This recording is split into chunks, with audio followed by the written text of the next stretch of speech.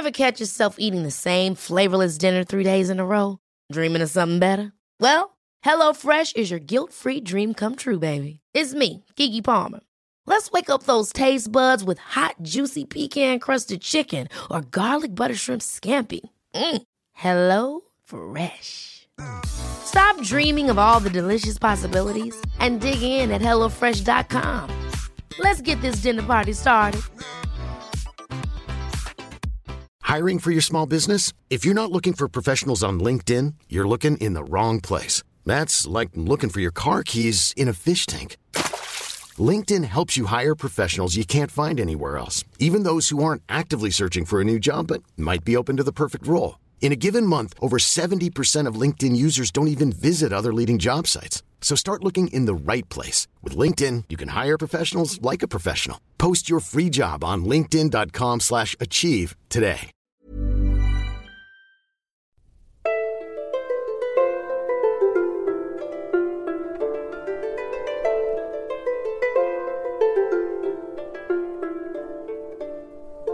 Hello, and welcome to the Renaissance English History Podcast.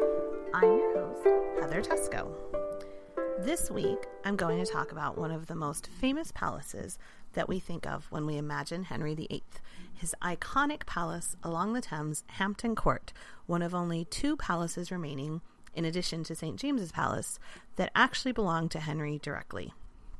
So Hampton Court Palace is a royal palace in Richmond upon Thames, 11.5 miles southwest of Charing Cross and upstream of central London on the River Thames.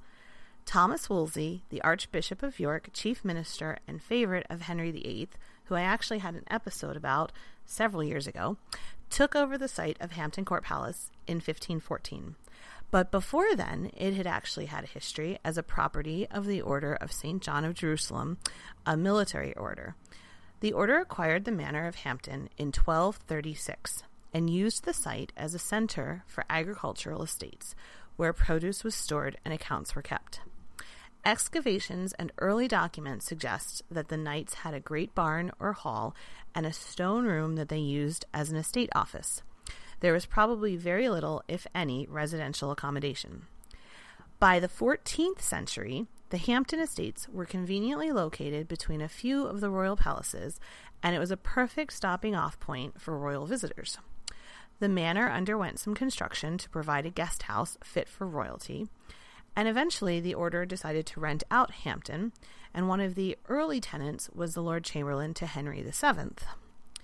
The area around Hampton was becoming more popular with the royal family, as Henry VII started rebuilding the royal lodgings at Sheen as Richmond Palace. The royal family, with Henry VII and his queen Elizabeth of York, spent a great deal of time at Hampton Manor, enjoying it as a nice country getaway that was still quite close to London. This made the property value increase and attracted the attention of Hampton Court's next occupant, Thomas Wolsey. Cardinal Wolsey was soon to become the Lord Chancellor, and his star was on the ascendant, and he needed to have a home that would be fit to entertain the king. He spent over 200,000 gold crowns on improvements so that his close friend, King Henry VIII, could come and visit and be entertained in splendor. He took what had been a luxurious private home and turned it into a vast palace complex suitable for a bishop. He added private chambers for his own use, as well as 3 suites for the royal family, one for Henry, one for Catherine of Aragon, and one for their daughter, the Princess Mary. All 3 apartments led into a huge processional route to a double-height receiving chamber. Henry visited and stayed in the apartments immediately after they were completed in 1525. One of the best parts of Hampton Court Palace that survives is the outer courtyard that Wolsey built to house his guests. The courtyard was cobbled with a high gatehouse, and the main features of the building remain: over 40 guest lodgings, each with an outer and inner room, and all of them with the equivalent of a modern-day ensuite bathroom, which was called a garter-robe. Wolsey still lived at his home in York Palace in London, which was the official residence for the Archbishop of York, but he used Hampton Court as a country home and also for diplomatic visits. In the 1520s, Hampton Court hosted European delegations, during which time Wolsey showed off displays of his conspicuous consumption while he signed treaties. He wanted to demonstrate the glory of Henry VIII and to show that Henry's ministers knew how to live as well as any ministers in Europe. But some people saw it more as Wolsey showing off his own rise to stardom. Whatever the reasons behind it, the architecture is a rare example of a 30-year era when English architecture transitioned from domestic Tudor, strongly influenced by Perpendicular Gothic, to the Italian Renaissance classical style. This blending of styles was due to a small group of Italian craftsmen who were working at the English court in the 2nd and 3rd decades of the 16th century. They specialized in adding Renaissance ornamentation to otherwise straightforward Gothic Tudor buildings.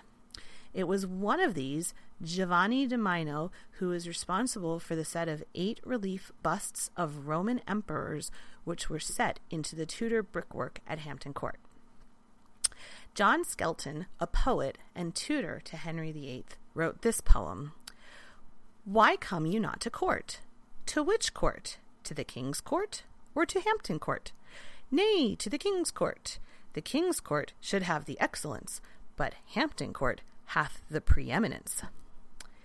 As we discussed in an earlier episode about Thomas Wolsey, his fall came when Henry VIII wanted a divorce from Catherine of Aragon when she was unable to bear him a son and male heir. Despite Wolsey's best efforts with the Pope, Henry's divorce never materialized, and Catherine refused to give in and give Henry his divorce, despite years and years of attempts and political maneuverings. In 1528, Wolsey lost both Hampton Court and York Place to the king. Hampton Court Palace became one of the most important palaces to Henry in the second half of his reign. He started remodeling when he took over the palace and finished his construction around 1540. Henry VIII's court consisted of over 1,000 people, and while the king owned over 60 houses and palaces, few of these were large enough to hold the whole assembled court, and one of the first things that the king did with his building works in order to transform Hampton Court to a principal residence was to rebuild the vast kitchens. These were quadrupled in size in 1529. At the time, Hampton Court was one of the most modern palaces in England. There were tennis courts, a bowling alley, pleasure gardens, 1,100 acres of hunting parks, 36,000 square feet of these remodeled kitchens, a chapel, a great hall dining room, and, this is the best part, a communal lavatory known as the Great House of Easement, which could sit 28 people at a time. Good times. There was also even running water through lead pipes that came from Kingston 3 miles away. Between 1532 and 1535, Henry also added the Great Hall, which was the last medieval Great Hall built for the English monarchy, and the royal tennis courts. The Great Hall features a carved hammer beam roof, and during Tudor times, this was the most important room of the palace. Here, Henry would dine in state, seated at a table on a raised dais. The hall took 5 years to complete, and the king was actually so impatient for its completion that the masons were forced to work throughout the night by candlelight. The gatehouse to the second inner court was adorned in 1540 with the Hampton Court astronomical clock, and an early example of a pre-Copernican astronomical clock. It still functions, and the clock shows the time of day, the phases of the moon, the month, the quarter of the year, the date, the sun and star sign, and the high water at London Bridge. And of course, this latter information was really important to people visiting because it was along the Thames, and the preferred method of transport at the time was by barge, and low water at London Bridge would create dangerous rapids. The gatehouse is also known today as Anne Boleyn's Gate, after Henry's second wife. Work was still underway on Anne Boleyn's apartments above the gate when the king executed her. Speaking of wives, each of Henry's 6 wives spent time at the palace, and most had new lodgings built. Henry rebuilt his own rooms at least 6 times. The king's children and courtiers, visitors, and servants also had rooms at the palace. As with Cardinal Wolsey, Henry used Hampton Court as a way to impress foreign visitors. Most famously, Henry entertained the French ambassador in 1546, along with his own entourage of 200 gentlemen and 1,300 members of his own court for 6 days. Gold and velvet tents surrounded the palace for the occasion. During the Tudor period, the palace was the scene of many historic events. In 1537, the king's much-desired male heir, the future Edward VI, was born at the palace, and his mother, Jane Seymour, died there 2 weeks later. 4 years afterwards, while attending Mass in the palace's chapel, the king was informed of his 5th wife's adultery. The Queen, Catherine Howard, was then confined to her room in Hampton Court Palace for a few days before being sent on to Sion House and then the Tower of London. Legend claims that she briefly escaped her guards and ran through the haunted gallery to beg Henry for her life, but she was recaptured.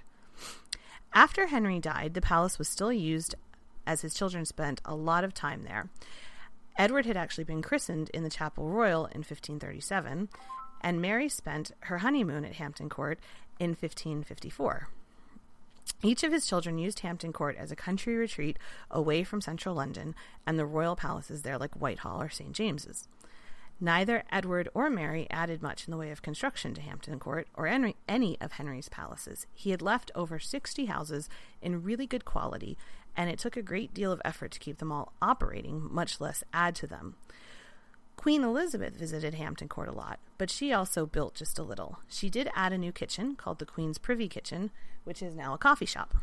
She also added a bay window that was inscribed in 1568 and can still be seen. And even with little addition to it, Hampton Court remained one of the finest palaces in England. The Duke of Württemberg visited in 1592 and called it the most splendid and magnificent royal edifice to be found in England, or for that matter, in other countries. And of course, this was 50 years after Henry was doing all of his building. During Elizabeth's reign, Hampton Court was still used as an arts venue for court entertainments and also to welcome foreign delegations. Later generations of monarchs would also use Hampton Court Palace as a getaway, a palace to welcome foreign visitors, and as a hunting lodge. Shakespeare actually performed plays there under James I, and later Charles I was held as a prisoner at Hampton Court during the English Civil War. Oliver Cromwell would spend time there, and his daughter was married in the Chapel Royal.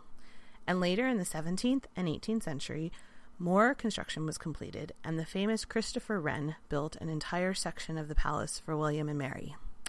More recently, it was also used in the Summer Olympics of 2012 as a venue for the road cycling time trials. So that's it for this week, except the book recommendation, which is Susanna Lipscomb's A Journey Through Tudor England, Hampton Court Palace, and the Tower of London to Stratford-upon-Avon and Thornbury Castle. I also recommend a video that's available on Amazon Prime if you have that, and I think you can also Netflix it. It's called Secrets of Iconic British Estates, and Season 1 features Hampton Court Palace. I'll put links up on the blog. You can also visit the blog to send me comments, story ideas, or other general thoughts. And I'm adding some photos of Hampton Court. The address is http://englandcast.com. That's englandcast.com. Or you can also find me on Facebook at facebook.com/englandcast. Thanks so much for listening, and I'll be back next time with a history of some of the famous colleges and universities that were founded by the Tudors. Thanks for listening.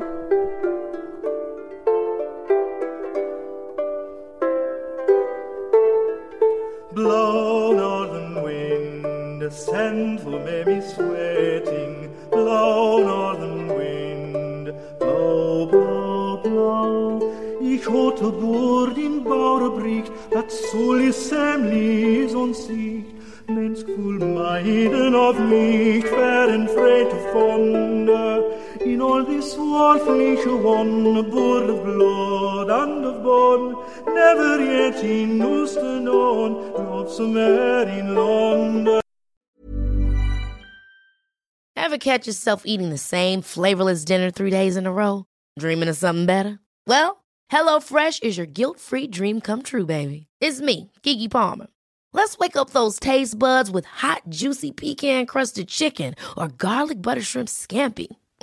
Hello Fresh. Stop dreaming of all the delicious possibilities and dig in at HelloFresh.com. Let's get this dinner party started.